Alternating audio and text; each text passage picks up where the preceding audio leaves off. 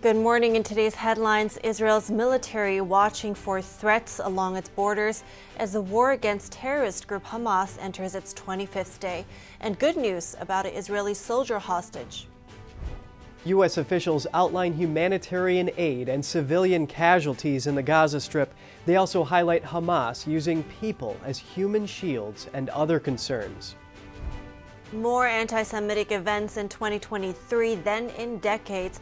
Find out why the White House says we can't just stand by, and how the governor of New York has responded to graphic threats at a university.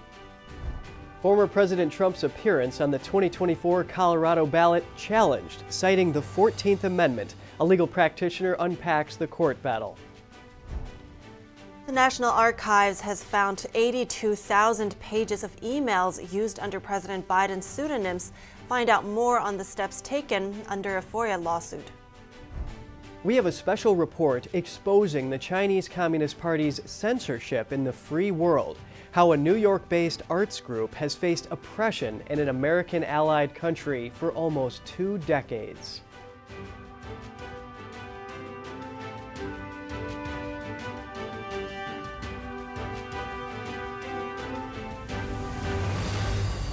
Good morning. Welcome to NTD. I'm Kevin Hogan. Good morning, everyone. I'm Evelyn Lee. Today is Tuesday, October 31st. And you know, Evelyn, Hamas terrorists have really put Israel in a tough position, whether to yield to calls and leverage a ceasefire to get hostages out, or press on with their goal to eradicate Hamas to make sure this doesn't happen again. Right. Well, but it seems like Israel is pretty clear on which decision they've made. And our top news today is related. The war between Israel and Hamas is now on its 25th day. The hostage situation in the Middle East has taken a turn. In a video, a hostage is seen pleading for help, directly addressing Israel's prime minister. His response is decisive, signaling Hamas's tactics won't work. NTD's Jason Perry has the latest and a warning. This report contains footage that some viewers might find disturbing.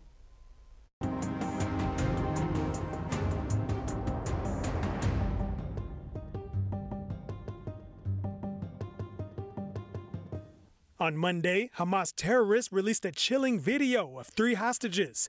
The woman in the middle addressed her message to Israeli Prime Minister Benjamin Netanyahu. ביבי נתניהו שלום.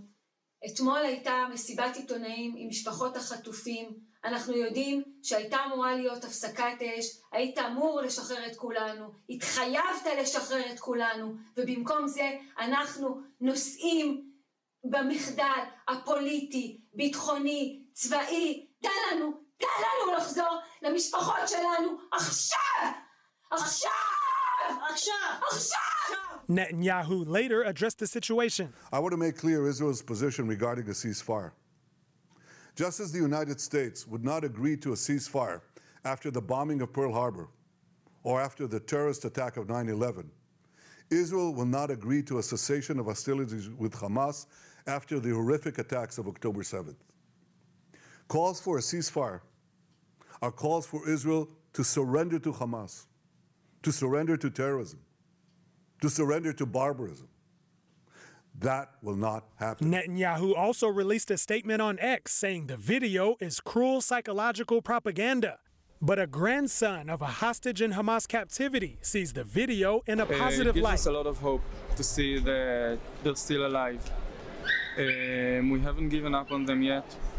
We know they're alive and we're going to do anything we can to bring them back. He stood in front of more than 200 empty beds set up to symbolize the men, women, and children held captive by Hamas. Many of them were taken hostage during a surprise attack in which Hamas terrorists murdered over 1,400 innocent civilians in Israel. Since then, Israel has vowed to defeat the Hamas terrorist group to ensure such an attack will never happen again.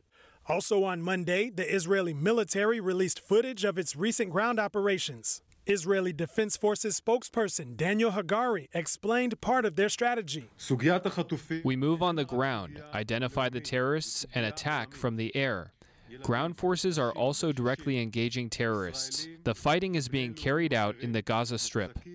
And he further explained that their ground operations also aim to free the hostages and return them home. On Monday, Israel said its forces rescued an Israeli soldier from Hamas captivity during the ground offensive. She was captured back in Israel on October 7th, and since being free, she has undergone medical checks and is doing well. Jason Perry, NTD News. National Security Council spokesman John Kirby said Monday that the U.S. is seeking to boost the delivery of humanitarian aid to the Gaza Strip. NTD's Daniel Monahan has more on that and the latest on the U.S. response to the war in Israel. NSC spokesman John Kirby says that although aid has gone up, the volume needs to be increased significantly. Kirby also discussed civilian casualties in Gaza, acknowledging there have been thousands of them. But he says Israel is striving to avoid them. But unlike Putin in Ukraine, and unlike what Hamas did on October 7th, killing civilians is not a war aim of the Israeli Defense Forces. Their war aim is to go after Hamas terrorists. Terrorists, I might add, that are using innocent Palestinians as human shields. Kirby also discussed Israel's campaign to uproot the Hamas terror group. You can decapitate a terrorist organization, you can decimate their capabilities, you can render them a lot less effective. Kirby says such moves may not remove the ideology that allows the terror organization to recruit and get funding. But look at ISIS right now. It's a shadow of itself. Remember, they were storming across Iraq and Syria with this big caliphate that they wanted to govern. Back to Gaza aid, State Department spokesman Matthew Miller said 45 trucks carrying food, water, and other humanitarian aid moved through the Rafah crossing into the enclave on Sunday. That's the highest single-day shipment to date. Miller says the U.S. is also making progress on ensuring the delivery of fuel supplies. I should note that even as we work to provide fuel for these essential humanitarian services, Hamas continues to maintain extensive fuel reserves. Rather than provide that fuel to hospitals or aid workers or for other civilian needs, however, it continues to hoard it for the benefit of its fighters and to carry out its terrorist attacks against Israel. On hostages, Miller says the U.S. will continue to work at the highest levels to secure the release of every hostage held by Hamas and the safe passage of those American citizens in Gaza who want to leave. Miller also commented on efforts to evacuate Americans stranded in Israel, saying the last planned charter flight will leave Tuesday from Tel Aviv. Purely a demand issue. We had a charter flight leave yesterday that had 5 people on it. We have consistently seen the demand for our charter flights go down. The U.S. government began chartering flights from Tel Aviv to Athens on October 13th to help Americans depart Israel amid the ongoing conflict in the region. Turning to funding, House Republicans on Monday introduced a plan to provide over $14 billion in aid to Israel by cutting funding for the IRS. The move comes despite President Joe Biden's request for an over $100 billion combined aid package for Israel, Ukraine, and border security. Daniel Monahan, NTD News. Turning now to a rise of anti-Semitism here in the United States, the Biden administration and local governments are now taking concrete steps to fight hatred and attacks. NTD's Arian Pastar has more on that and an incident at a New York university over the weekend. That threat's rising, Poppy, no question about it. I mean, in 2022, there were more anti-Semitic events in this country than there had been since 1979. National Security Council advisor John Kirby on Monday speaking on the rise of anti-Semitism in the U.S. Kirby explains what the Biden administration is doing to fight that trend. We're working very closely at a federal level with state and local authorities to be able to better identify threats to the Jewish community and disrupt them before they can actually take action. This comes as the Biden administration on Monday set up a plan to fight anti-Semitism on college campuses. We can't stand by and stand silent in the face of hate. Cybersecurity experts with Homeland Security are reportedly set to work with schools to combat anti-Semitic content online. No one should be afraid to walk from their dorm or their dining hall to a classroom. New York Governor Kathy Hochul on Monday visiting Cornell University. This after anti-Semitic threats were posted on a discussion board related to Cornell. The graphic threats reportedly showed murder, sexual violence, and comparisons to animals.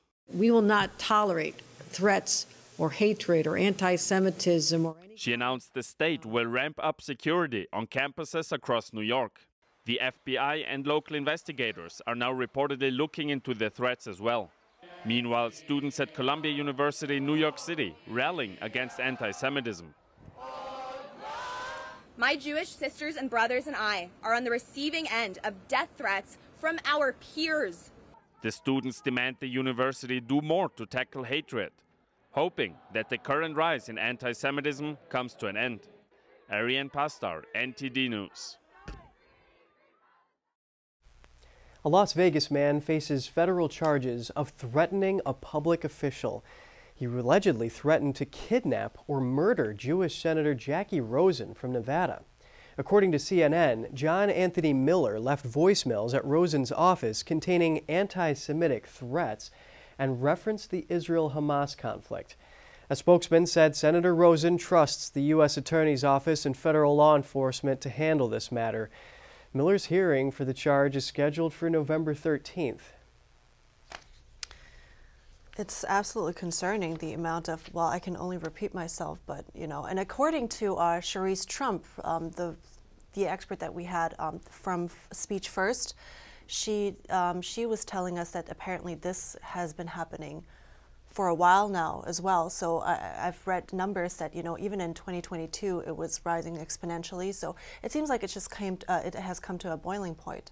These are alarming trends, and of course you see that hateful rhetoric running alongside with the terrorist acts committed against Israel, so right.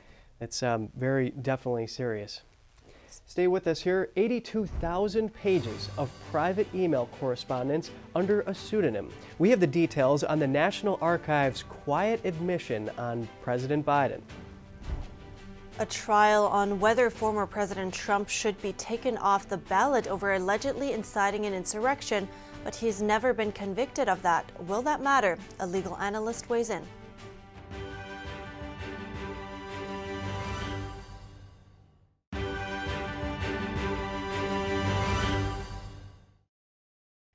Good to have you back. In Colorado, a trial to determine whether or not former President Trump will remain on the state's ballot.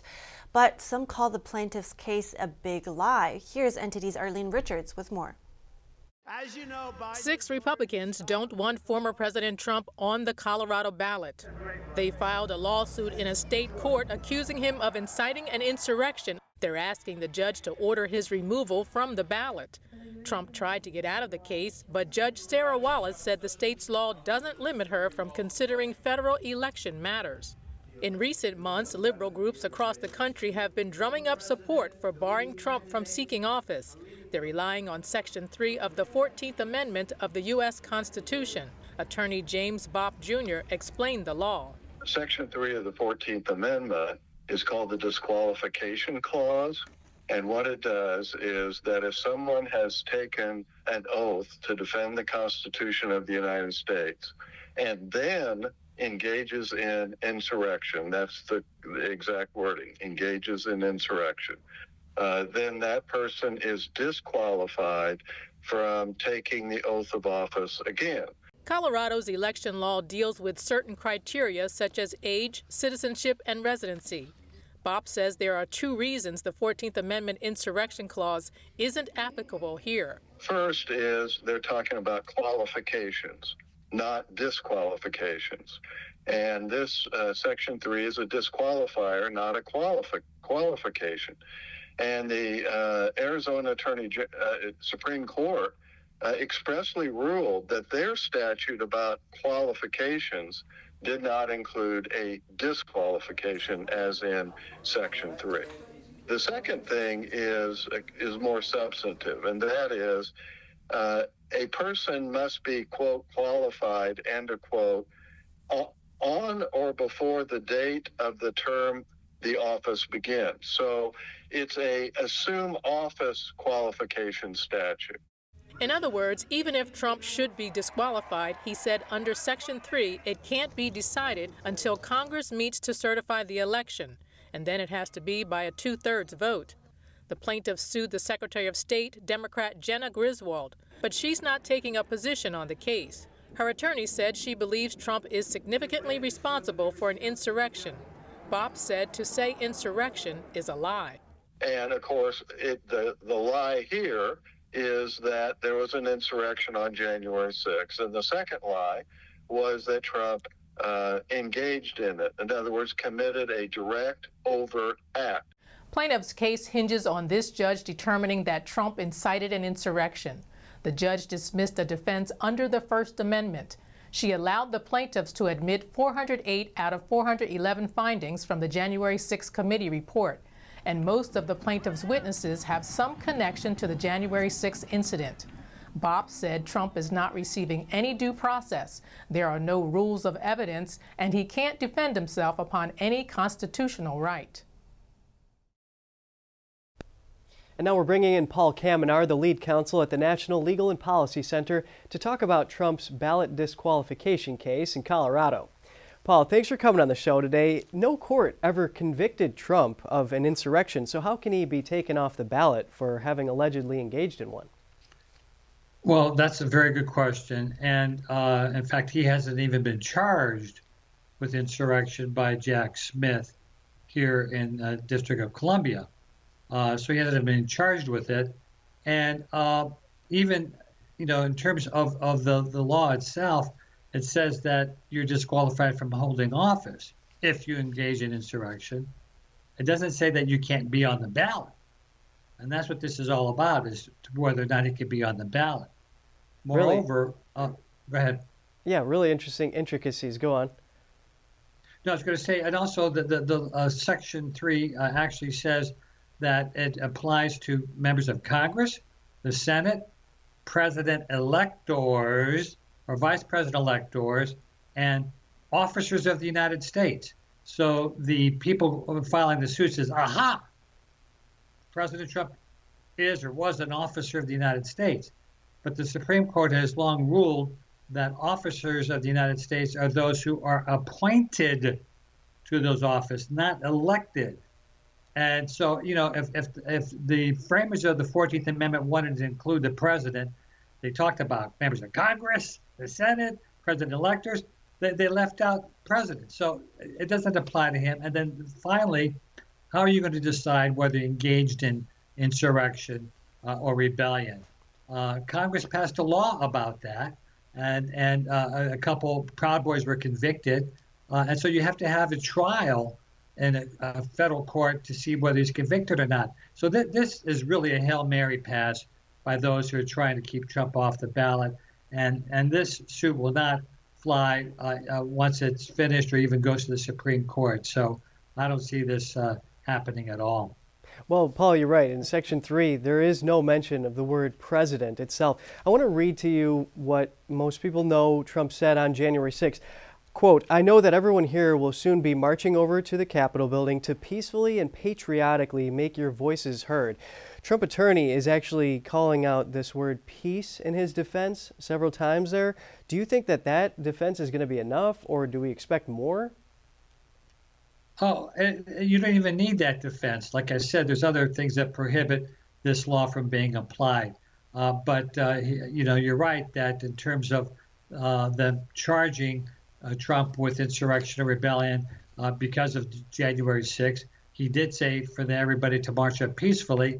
And notably, Jack Smith, and in the indictment against Trump for quote unquote stealing the election, he quoted Trump at the rally, and he left out those words of "I want you to march peacefully and patriotically." So yeah, that's clearly a defense. The First Amendment's the defense, and these other cases that are going in D.C. and Georgia and so forth. So this case is really not going anywhere. It's just a sideshow. Again, if any court rules against Trump, it will certainly go quickly to the Supreme Court, and I expect the Supreme Court will reverse any lower court decision on this. Right, and in the scenario that something does happen here and it does make a difference, is there going to be any impact to the election? I mean, Trump lost Colorado by over 14%. Oh, yeah, absolutely. I mean, each state is important, and therefore, whether it's Colorado or other states where it's close elections, it's very important that he be on the ballot in those states. So that's why if there's any ruling against Trump, and then in Colorado, by the way, that ruling will come out in a couple of weeks. There's going to be closing arguments on November 15th, and the judge in that case said she will rule 2 days later.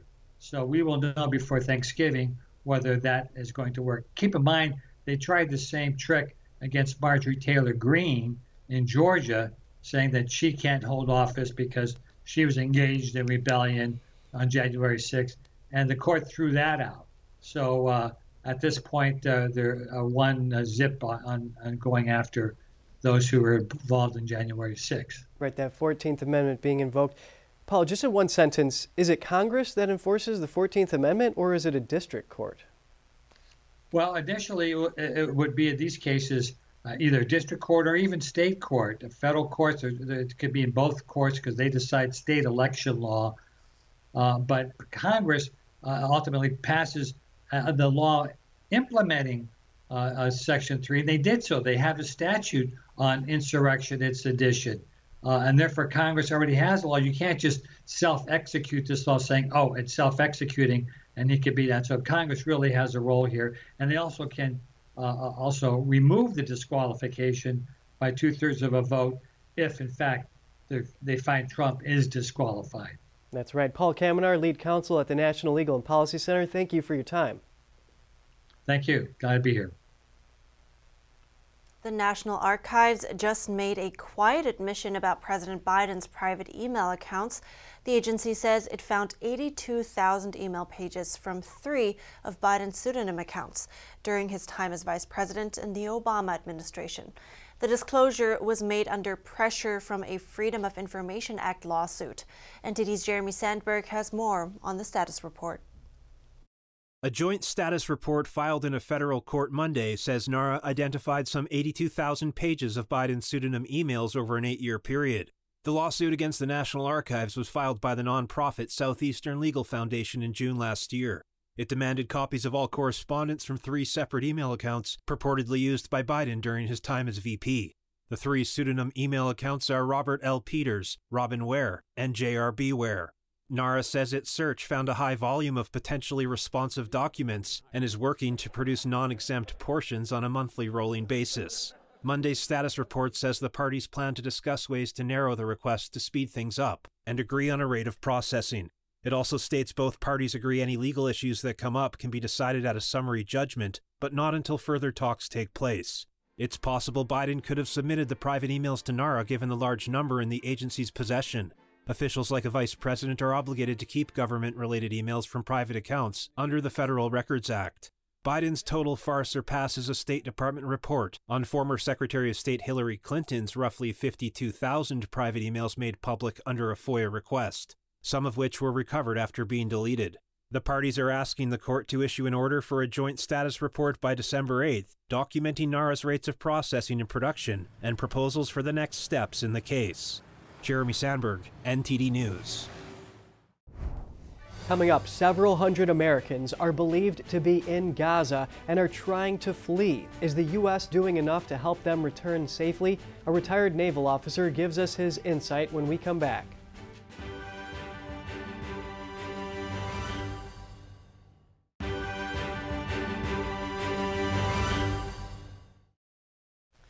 Good to have you back. As Israel expands ground operations into Gaza, defense forces say they remain vigilant in defending the borders. Israel's army released footage of airstrikes today, which it says were against Hezbollah targets in Lebanon. The IDF says its jet hit terror infrastructure, including weapons, posts, and sites used by the Lebanese terrorist group. Israel is warning Lebanon against Hezbollah joining the fray. It says the country has nothing to gain by helping terrorists in Gaza.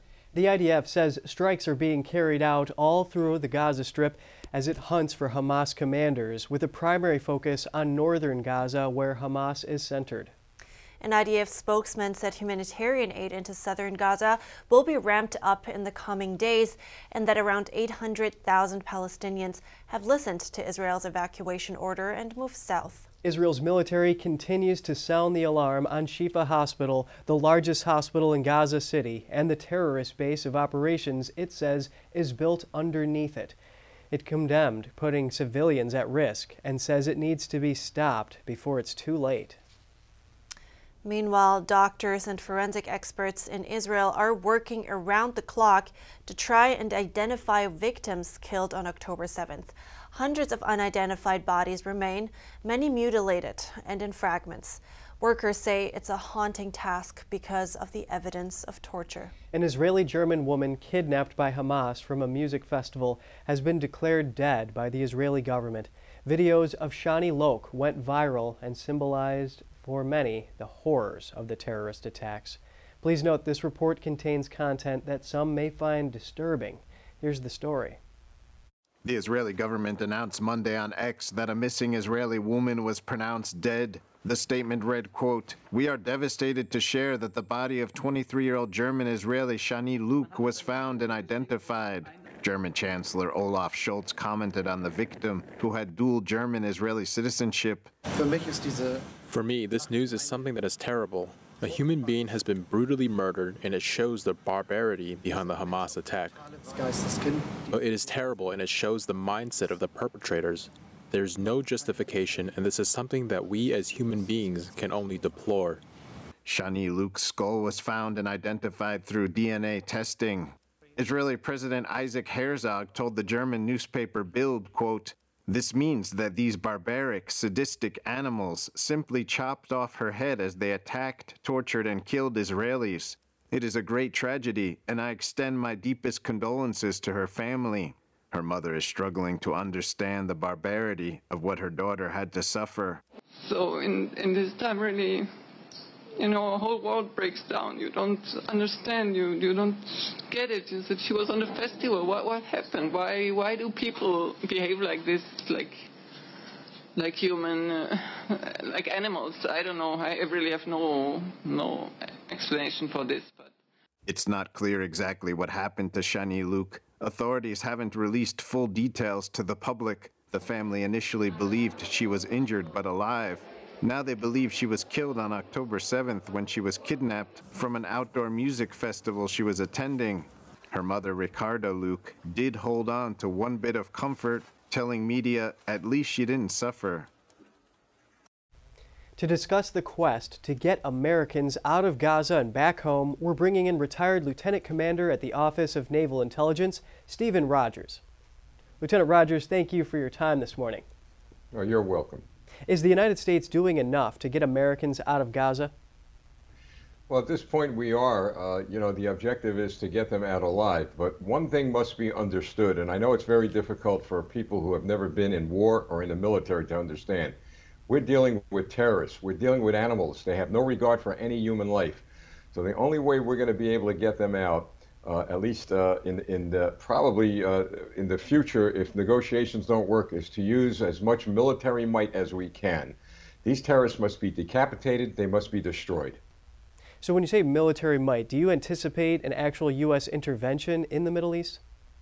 I do. And sadly to say, it's going to come to that. Because don't forget, we have Iran involved, you have Russia involved, you have China involved, you have a new axis of evil, unlike anything we've ever seen before. And the United States of America has the military might to end this by helping the Israelis, but sooner or later we're going to get involved. These Americans, they want to flee, but is Hamas preventing them from leaving? Well, not only do the Americans want to flee and Hamas is preventing them from fleeing, but they're preventing their own people, the Palestinian people, from fleeing. Again, no regard for any human life. They've enslaved their people, they've harmed their people, and now they're using their people as well as the hostages as human shields. So what should be done about this? Complete and total annihilation of Hamas, of Hezbollah, of these terrorist groups. And by the way, we might as well add Iran to the list. They've been a sponsor of terrorism for as long as I've been living. They have killed Americans, they have killed people from different countries around the world. Well, it's time to kill them. So how does that work? Getting Americans out of Gaza, there's a couple crossings. Obviously, there's been a lot of controversy around whether or not those are open. Well, look, to begin with, you're going to use your military might, you're going to use strategy and tactics. Remember shock and awe in Iraq? Well, that's what's going to have to be done here. And again, it must be emphasized that the Israeli government, as well as the United States government, we do everything we can to protect innocent people, to protect civilians. But unfortunately, we have a terrorist organization that has decided to use those civilians as part of their war machine to protect themselves. Do you anticipate any way for the U.S. to use other Arab nations as a way to broker some negotiations to get these Americans out? I believe that's going on as we speak. There are some Arab nations that are probably involved behind the scenes doing a lot of talking, but I've got to tell you, at this point, it's going to be very tough to negotiate with animals that decide that they could just go anywhere on the face of the earth, let alone Israel, and torture, maim, kill, and behead people and kill babies. Let's look at history here. Are there any situations like this that have happened before where Americans are in a war zone? Yes, as recently as Afghanistan, we've had Iraq. We do have Americans in Africa where there is fighting, what you could say is a war zone with terrorists. So this is nothing new with regard to Americans being in war zones. What is new is the fact that you have a terrorist group now using these Americans as leverage to negotiate in the future or as human shields to protect themselves. So what happened in those other cases? Well, you know, when you're fighting an enemy that is sponsored by a country, you could pretty much go in and do a lot of negotiation. In some of those cases, it took special forces to go in and take people out, but never at the scale as we're seeing right now. The difference is going to be the military might that the United States has in the region is showing what may happen, which means a wider regional war that nobody wants, but my guess it may come to that. Of course, it's very difficult to predict these kinds of things in advance, but do you think that this will cause the United States to be more vigilant about issuing warnings for Americans not to go to places where a situation like this may arise? Well, yeah, I think we have to be vigilant more so with regard to terrorism in total. I'm really concerned about what's being prepared to do damage here. Don't forget, we have an open border, thousands of people who've crossed that border, young men, if you will, that we can't find. So I know a lot of focus has been on the Mideast, but I'm worried about one big thing that could happen here. We could end up focusing on the battlefields right here on the streets of America if we're not vigilant and warn Americans right here to wake up. And if you see something, you better darn say something. Lieutenant Rogers, these are 500 to 600 Americans that are within the confines of Gaza, and obviously Israel has somewhat of a blockade around there. So do you think there needs to be dialogue between the United States and Israel to open that up? Well, there has been, and it's ongoing, but we've got to be very careful. When you open up a border, if you will, like Gaza, you may be opening up the entrance of more terrorists. It's a very difficult situation that the Israelis is in, but I could tell you, they're doing everything they can, that is the Israeli government, to get food, water, and aid into the area to help the civilians that are trapped there. It's very great hearing your analysis. Retired Lieutenant Commander Stephen Rogers at the Office of Naval Intelligence. Thank you. Well, thank you very much. A Hamas leader says responsibility for the safety of civilians in Gaza lies with Israel and the UN. That was in response to a reporter's question about why no bomb shelters were constructed to protect civilians despite building an extensive tunnel network. Watch. Everybody knows that 75% of the people in the Gaza Strip are refugees, and it is the responsibility of the United Nations to protect them. Activists in Toronto occupied the office of Canada's Deputy Prime Minister Chrystia Freeland yesterday. They demanded a ceasefire in Gaza. Footage shows protesters holding a placard reading "Stop Genocide Now" and chanting "Free Palestine" in Freeland's office. Protesters in support of Palestinians also gathered on the streets, holding banners, signing, and chanting. The protesters demanded an end to what they called Canadian complicity with Israel and a military embargo and economic sanctions on Israel. Hamas terrorists invaded Israel on October 7th. They slaughtered more than 1,400 people, mostly civilians, and took over 200 hostages. Prime Minister Netanyahu rejected calls for a ceasefire yesterday. He says Israel will continue its war against Hamas until victory. Japan announced today a fresh set of sanctions on parties connected to the terrorist group Hamas. The sanctions consist of freezing the assets of individuals and a company that have helped fund Hamas. They're in line with new sanctions announced by the United States earlier this month. It is the first set of sanctions Japan has imposed on Hamas since its deadly rampage on October 7th that killed over 1,400 people. Individuals, including Hamas operatives, were newly added to the list of people and organizations deemed as terrorists by Japan. Coming up, Canada bans 2 more popular apps from government devices. Find out why officials blocked WeChat and Kaspersky antivirus for download. Important testimony by Google's CEO in the U.S. versus Google antitrust trial. Business correspondent Don Ma has the details when we return. We have a special report exposing Chinese Communist Party censorship in the free world. How a New York-based arts group has faced oppression in an American allied country for almost 2 decades when we come back.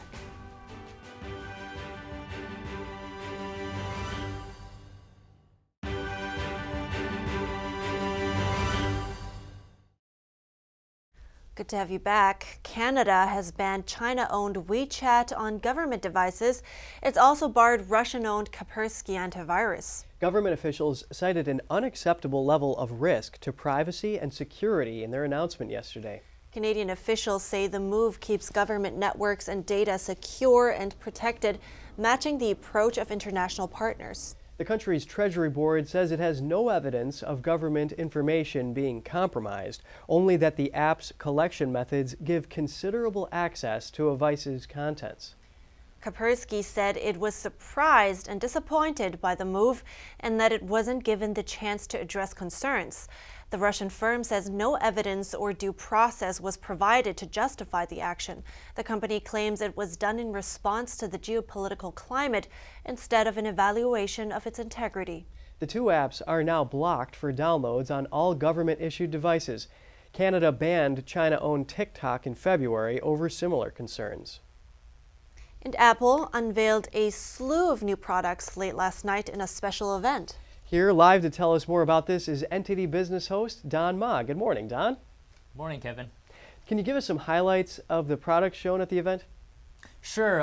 Actually, the star of the event was all about the new Apple Silicon chip, and it's called the M3. It's the 3rd generation of Apple's M Silicon chips. The chip is based on a first ever 3-nanometer technology. This is the smallest design that Apple's Macs have ever used. And according to Apple, the 3-nanometer chip creates transistors that are so small, you can fit 2 million of them in the cross-section of a human hair. There's 3 versions of the chip. It's the M3, M3 Pro, and M3 Max, and each is more powerful than the last. This new generation of chips, it's going to be faster and more powerful than the previous generation of chips. So we're talking about faster GPU and CPU performance here. Incredible. Now, which computers will get those new M3 chips? Right. So Apple unveiled 3 products that's going to be shipped with the new 3-nanometer chips. They're the MacBook Pro 14-inch, the MacBook Pro 16-inch, and the 24-inch iMac. And during the event, Apple said the laptops could actually get up to 22 hours of battery life.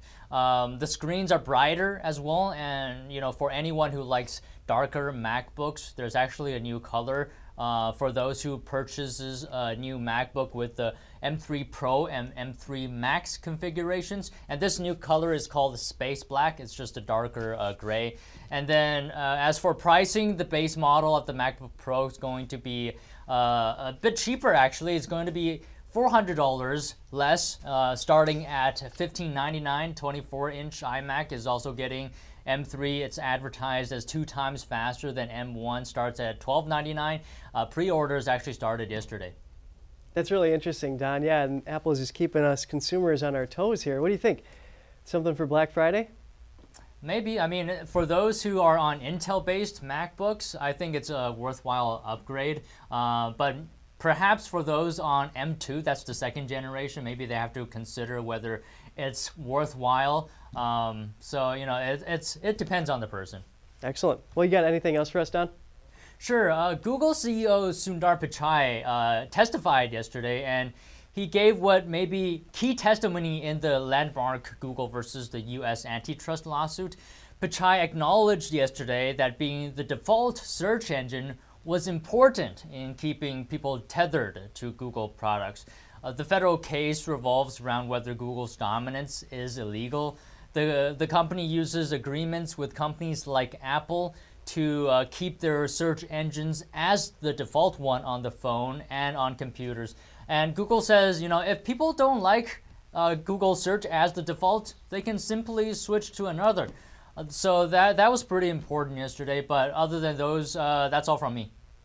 Well, thank you so much for keeping us updated here. Thank you, Don Ma, host of NTD Business. Yeah, pleasure as always.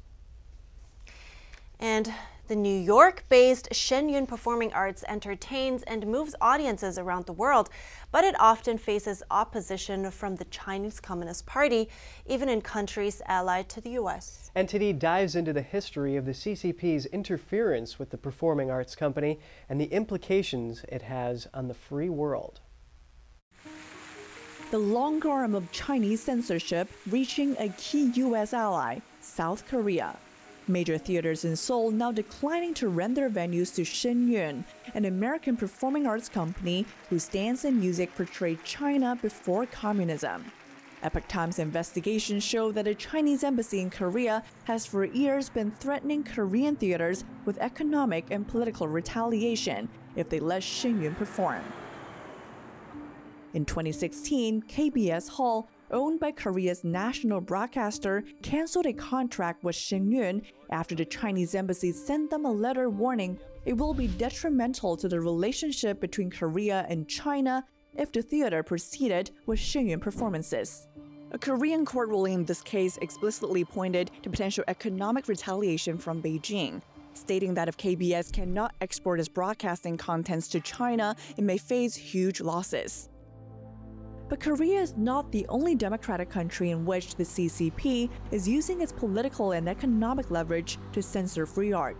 Chinese embassies have sent similar letters trying to stop Shenyun from performing to theaters and elected officials in the US, Canada, Europe, and Australia.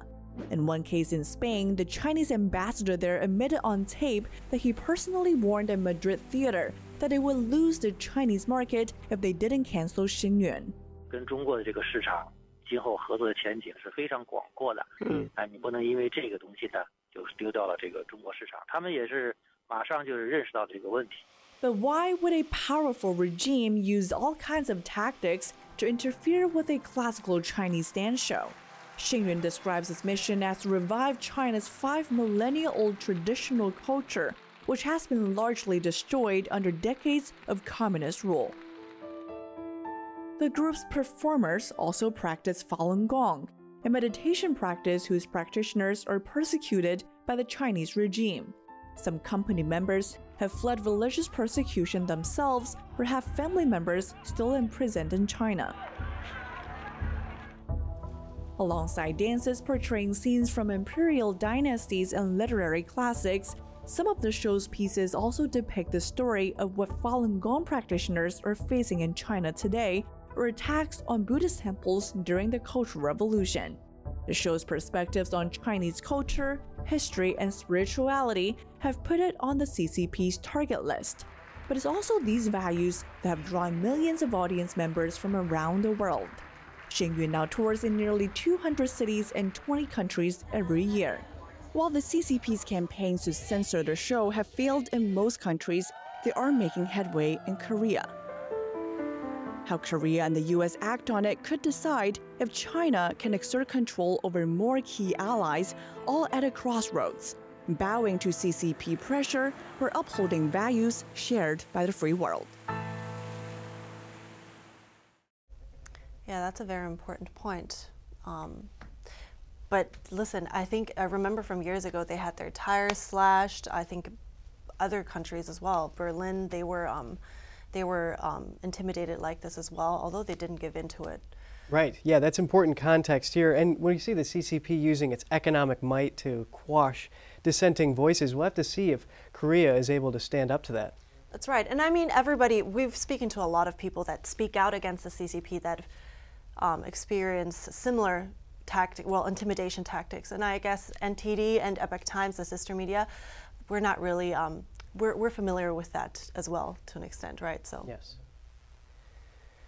So we're moving on here. A 92-year-old man survives the October 7th Hamas terrorist attack after having escaped the horrors of the Holocaust 83 years before. Hear his story.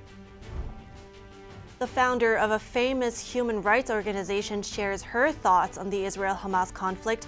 Hear more about what she calls a struggle between good and evil.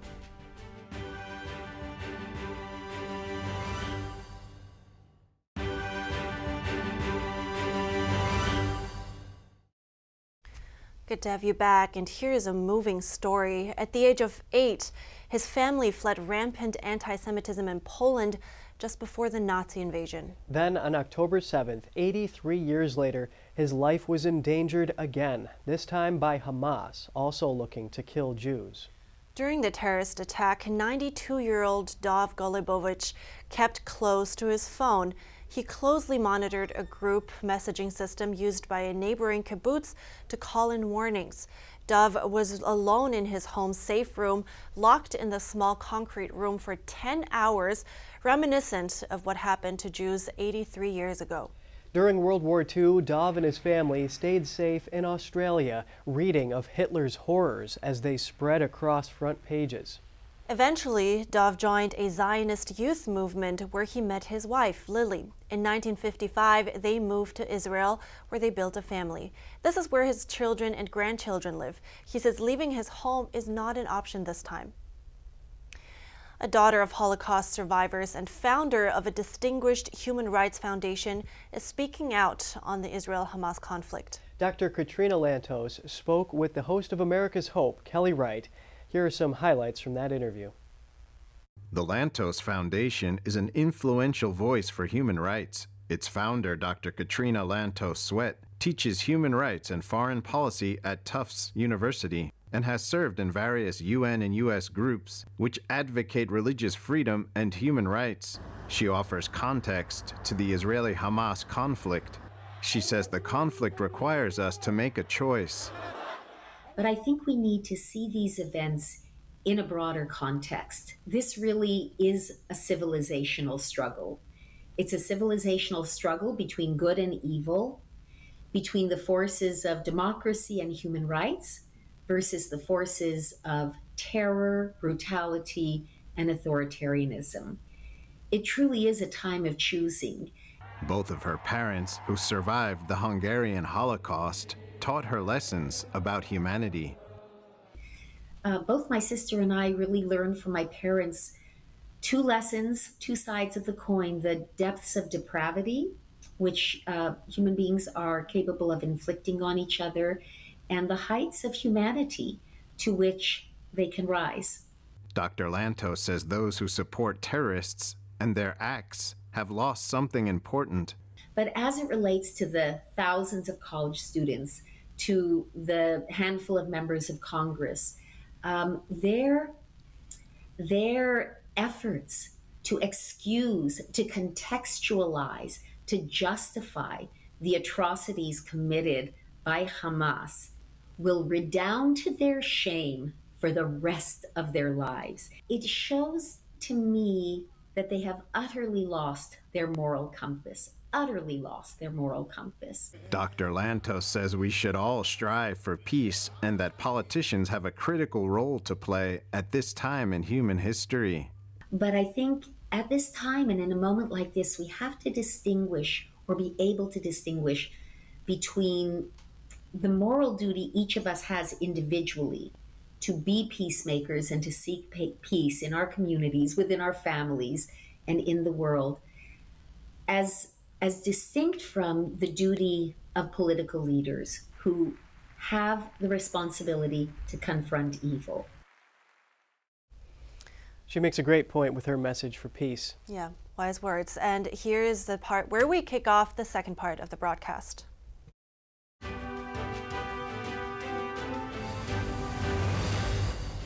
President Biden reins in the power of AI with his emergency federal powers.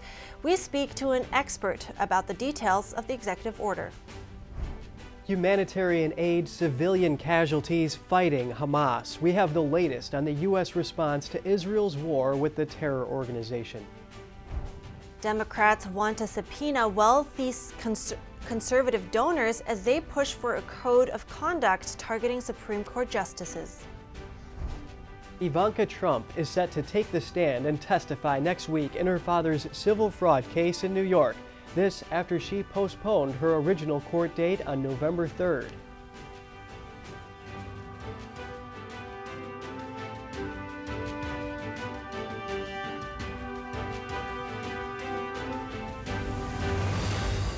Welcome back. It's good to have you here. And to those of you just joining us, good morning. Welcome to NTD. I'm Kevin Hogan. Good morning from me as well. I'm Evelyn Lee. Today's Tuesday, October 31st. And again, let's get right into our top stories. President Biden turning to emergency federal powers to rein in the risk of AI. His administration vows to move faster than the technology itself. NTD's Iris Tao has more from the White House. President Biden has invoked the Korean War-era Defense Production Act in signing an executive order today that would mandate major AI companies to inform the government when they're developing AI systems that could pose risks to our national security, public health, or economic security. It also asked them to share the results of all safety tests of their AI systems before releasing them to the public. President Biden says AI must be governed. One thing is clear. To realize the promise of AI and avoid the risk, we need to govern this technology. It must be governed. The executive order would also ask the Commerce Department to develop standard watermarking to label AI-generated content. And President Biden says that's to help the public tell what's real from what's not. Deepfakes use AI-generated audio and video to smear reputations, spreads fake news. I've watched one of me on a couple of things. I said, when the hell did I say that? Before today's announcement, the White House did get 15 major AI companies such as Meta, Google, and Microsoft to agree to voluntarily allow for outside testing of their AI systems. But now it's a mandate for them to do so, and more actions could also come from Congress. Meanwhile, on the economy, President Biden today held the latest tentative deal reached between United Auto Workers and the big three automakers, and calling it a historic agreement that showed worker power. Reporting from the White House, Iris Tao, NTD News. And we want to hear more on the AI executive order. To dig deeper, we're bringing in an AI expert, Phil Siegel. He's also a founder of an AI company called Captors. Good morning, Phil. Good to see you. So first, what do you think will the impact be from those AI orders on the tech and AI industry?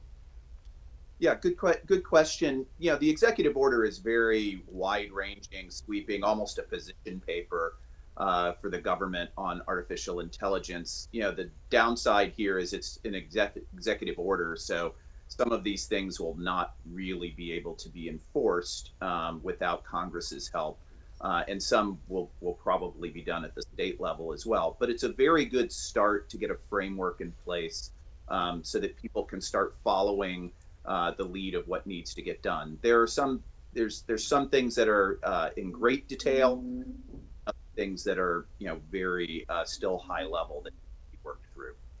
So just based on the executive order itself, would that have any practical implications already? Let's say, as an example for your company Captors, would that mean any changes on a practical level on how you ensure the safety of your product?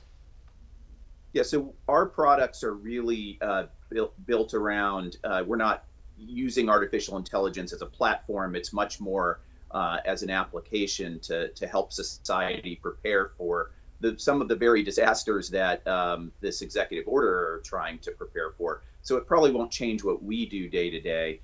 It may change what some of the platform companies like OpenAI, Google, and so forth do. It places a lot of responsibilities on them. And starts to engage them in the safety end of what they are building. So you just mentioned some concerns in terms of the enforcement here. So where does Congress, do you think, have to come in and really, what do they have to do to really make this stick, so to speak? Yeah, so if you tear apart the executive order, there's so many different pieces. Some are very clearly pointed at the military and some of the things that they're doing, and are more messaging and things that the federal government can pretty much do on their own. There are other things around business and commerce, around worker protection, and even policy on how to use AI to protect jobs and so forth that are going to require Congress. And frankly, we'll probably have a lot of businesses fighting some of these notions. On the downside, it's a pretty big industrial policy paper as well. So it's got a lot of things in there, both from a business, military, policy, technology, and so forth. Yeah. So on a broader level, we just heard that the administration vows to move faster than the technology itself. Is that possible? No, it's not possible. But having a framework in place that can stay next to the technology development and make sure that when people are pushing forward with new applications, new technologies, is possible. But staying ahead of all of the developments and so forth is it's not really possible. Gotcha. Well, let's keep an eye out for what will happen next here. Thank you so much, Phil Ziegel. I appreciate it. Thank you. And National Security Council spokesman John Kirby said Monday that the U.S. is seeking to boost the delivery of humanitarian aid to the Gaza Strip. NTD's Daniel Monahan has more on that and the latest on the U.S. response to the war in Israel. NSC spokesman John Kirby says that although aid has gone up, the volume needs to be increased significantly. Kirby also discussed civilian casualties in Gaza, acknowledging there have been thousands of them, but he says Israel is striving to avoid them. But unlike Putin in Ukraine, and unlike what Hamas did on October 7th, killing civilians is not a war aim of the Israeli Defense Forces. Their war aim is to go after Hamas terrorists. Terrorists, I might add, that are using innocent Palestinians as human shields. Kirby also discussed Israel's campaign to uproot the Hamas terror group. You can decapitate a terrorist organization. You can decimate their capabilities. You can render them a lot less effective. Kirby says such moves may not remove the ideology that allows the terror organization to recruit and get funding. But look at ISIS right now. It's a shadow of itself. Remember, they were storming across Iraq and Syria with this big caliphate that they wanted to govern. Back to Gaza aid, State Department spokesman Matthew Miller said 45 trucks carrying food, water, and other humanitarian aid moved through the Rafah crossing into the enclave on Sunday. That's the highest single-day shipment to date. Miller says the U.S. is also making progress on ensuring the delivery of fuel supplies. I should note that even as we work to provide fuel for these essential humanitarian services, Hamas continues to maintain extensive fuel reserves. Rather than provide that fuel to hospitals or aid workers or for other civilian needs, however, it continues to hoard it for the benefit of its fighters and to carry out its terrorist attacks against Israel. On hostages, Miller says the U.S. will continue to work at the highest levels to secure the release of every hostage held by Hamas and the safe passage of those American citizens in Gaza who want to leave. Miller also commented on efforts to evacuate Americans stranded in Israel, saying the last planned charter flight will leave Tuesday from Tel Aviv. Purely a demand issue. We had a charter flight leave yesterday that had 5 people on it.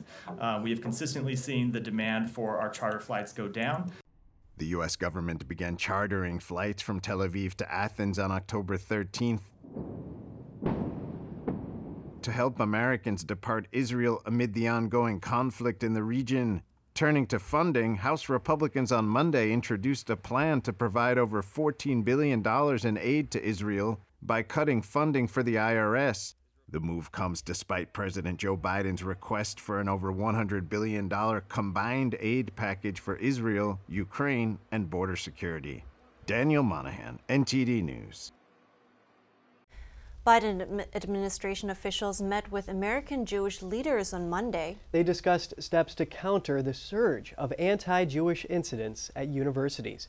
Here's White House Press Secretary Karine Jean-Pierre. There's no place for hate in America, and we condemn any anti-Semitic threat or incident in the strongest terms. We're also closely monitoring and concerned by the reports of anti-Semitic threats at Cornell University. To the students at Cornell and on campuses across the country, we're tracking these threats closely. We're thinking of you. Over the weekend, threats were posted online to Jewish students and the Center of Jewish Living at Cornell University in New York. The school's student newspaper said the online messages included threats to shoot Jewish students and urged others to harm Jews as well. The Anti-Defamation League last week reported a nearly 400% spike in U.S. anti-Semitic incidents overall since the Hamas terror attack on Israel. Just ahead, Senate Democrats are pushing for a Supreme Court Justice Ethics Code and will vote to subpoena wealthy conservative donors. Important testimony by Google's CEO in the U.S. versus Google antitrust trial. The Galapagos Islands draw tourists from around the world. Find out how the archipelago's diverse array of wildlife and landscapes offer something for everyone.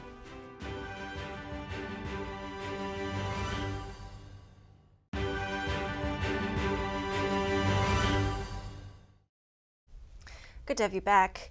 Senate Judiciary Committee Democrats said yesterday they plan to schedule a vote to authorize subpoenas in their investigation into ethics reform at the Supreme Court. The investigation comes after a series of stories over the last several months suggested some justices, especially Clarence Thomas, have skirted ethics rules. Committee Chair Dick Durbin said the subpoenas would target Harlan Crow and Robin Arkley, the second wealthy conservative donors, and Leonard Leo, a longtime conservative activist. The three have all been linked to Thomas and others in recent news stories. Durbin says they all declined to fully engage with the committee on a voluntary basis during its inquiry. A Democratic aide says the committee will likely vote on the subpoenas on November 9th. The news marks an escalation of the Senate's investigation. It comes as Democrats are pushing regulations that would require the justices to adopt a code of conduct directed specifically at the High Court. It is likely to trigger new separation of powers concerns between the branches of government. A trial in Colorado will determine whether or not former President Trump will remain on the state's ballot. Earlier, I spoke with Paul Kamenar, the lead counsel at the National Legal and Policy Center, to discuss the legitimacy of the case and its significance. No court ever convicted Trump of an insurrection, so how can he be taken off the ballot for having allegedly engaged in one? Well, that's a very good question. And in fact, he hasn't even been charged with insurrection by Jack Smith here in the District of Columbia. So he hasn't been charged with it. And even, in terms of the law itself, it says that you're disqualified from holding office if you engage in insurrection. It doesn't say that you can't be on the ballot. And that's what this is all about, is whether or not it can be on the ballot. Section 3 actually says that it applies to members of Congress, the Senate, president-electors or vice president-electors, and officers of the United States.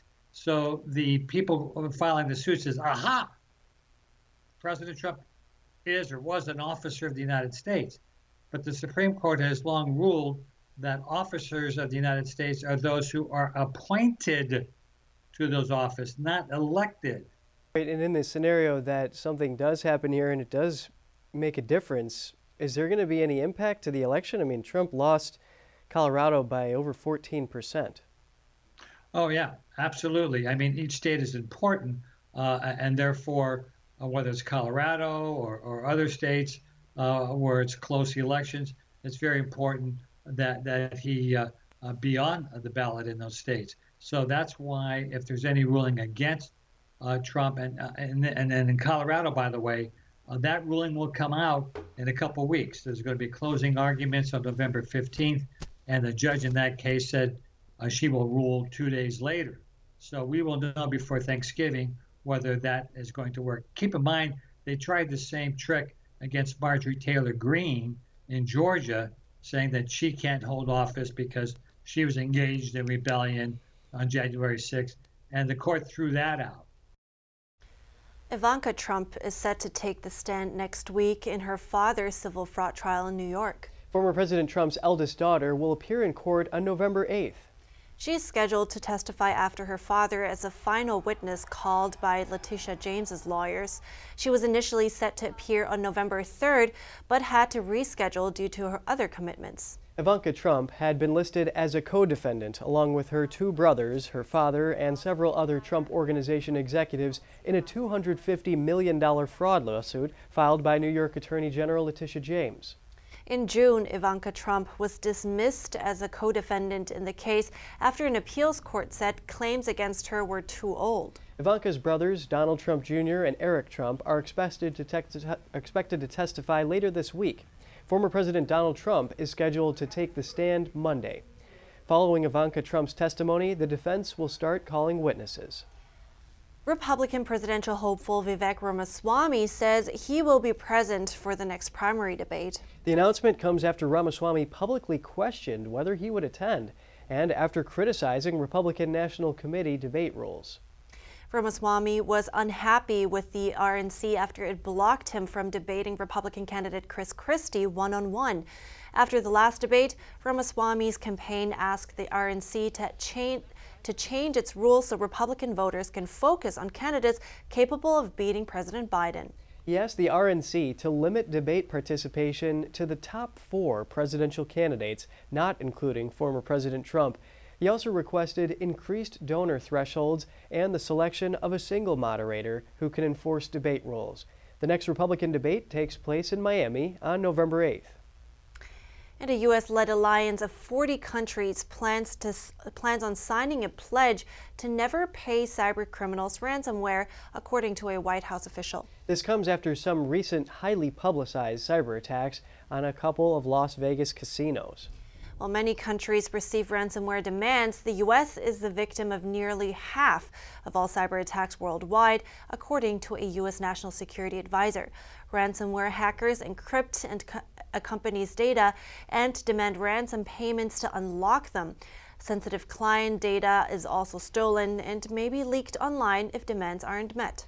The new alliance will utilize better information sharing about ransom payment accounts. Alliance countries will have a blacklist through the U.S. Treasury Department. Information sharing platforms will be created by Lithuania, Israel, and the UAE. Google CEO Sundar Pichai gave what may be key testimony in the landmark Google versus the U.S. antitrust lawsuit. Pichai acknowledged yesterday that being the default search engine was important in keeping people tethered to Google products. The federal case revolves around whether Google's dominance is illegal. The government argues Google used agreements with companies like Apple to cut out rival search engines in a way that breaks antitrust law. If Google loses, it may be forced to scrap some of its business practices. The company argues that when people don't like default search engines, they can switch to another. The Galapagos Islands draw tourists from around the world. It's a place where visitors are surrounded by unique wildlife. A South America travel expert describes what makes this archipelago so special. Let's take a closer look. The Galapagos Islands lie in the Pacific Ocean about 600 miles west of Ecuador. South America travel expert Andre Robles has spent 20 years in the industry. He describes what makes the archipelago special. Well, there's several things that make the Galapagos unique, and especially as a destination for travelers. It's one of the only places on Earth where you're in surrounded by wildlife that's unique and that are not afraid of humans. The Galapagos features a range of breathtaking scenery too. There are bays, highlands, lava fields, and more. Each island has something different to offer. Another thing is, from one island to another, you have different landscapes, even in terms of on the same island. The archipelago's scenic beaches are a huge draw. Sand colors vary from island to island. Some beaches are red, green, or black. Espanola Island's Gardner Bay is one of the best beaches to watch wildlife. And it's a white sand beach, it's considered one of the most beautiful, 10 most beautiful beaches in the world. And the #1 beach for wildlife viewing, because you have the hood mockingbird, which is endemic there. You have the sea lions in the bay. Other species unique to the archipelago include giant tortoises, blue-footed boobies, and marine iguanas. Robles says the sea lions are friendly. Just don't touch or harass them. Andrew Thomas, NTD News. It's determined. I'm going island hopping. Okay.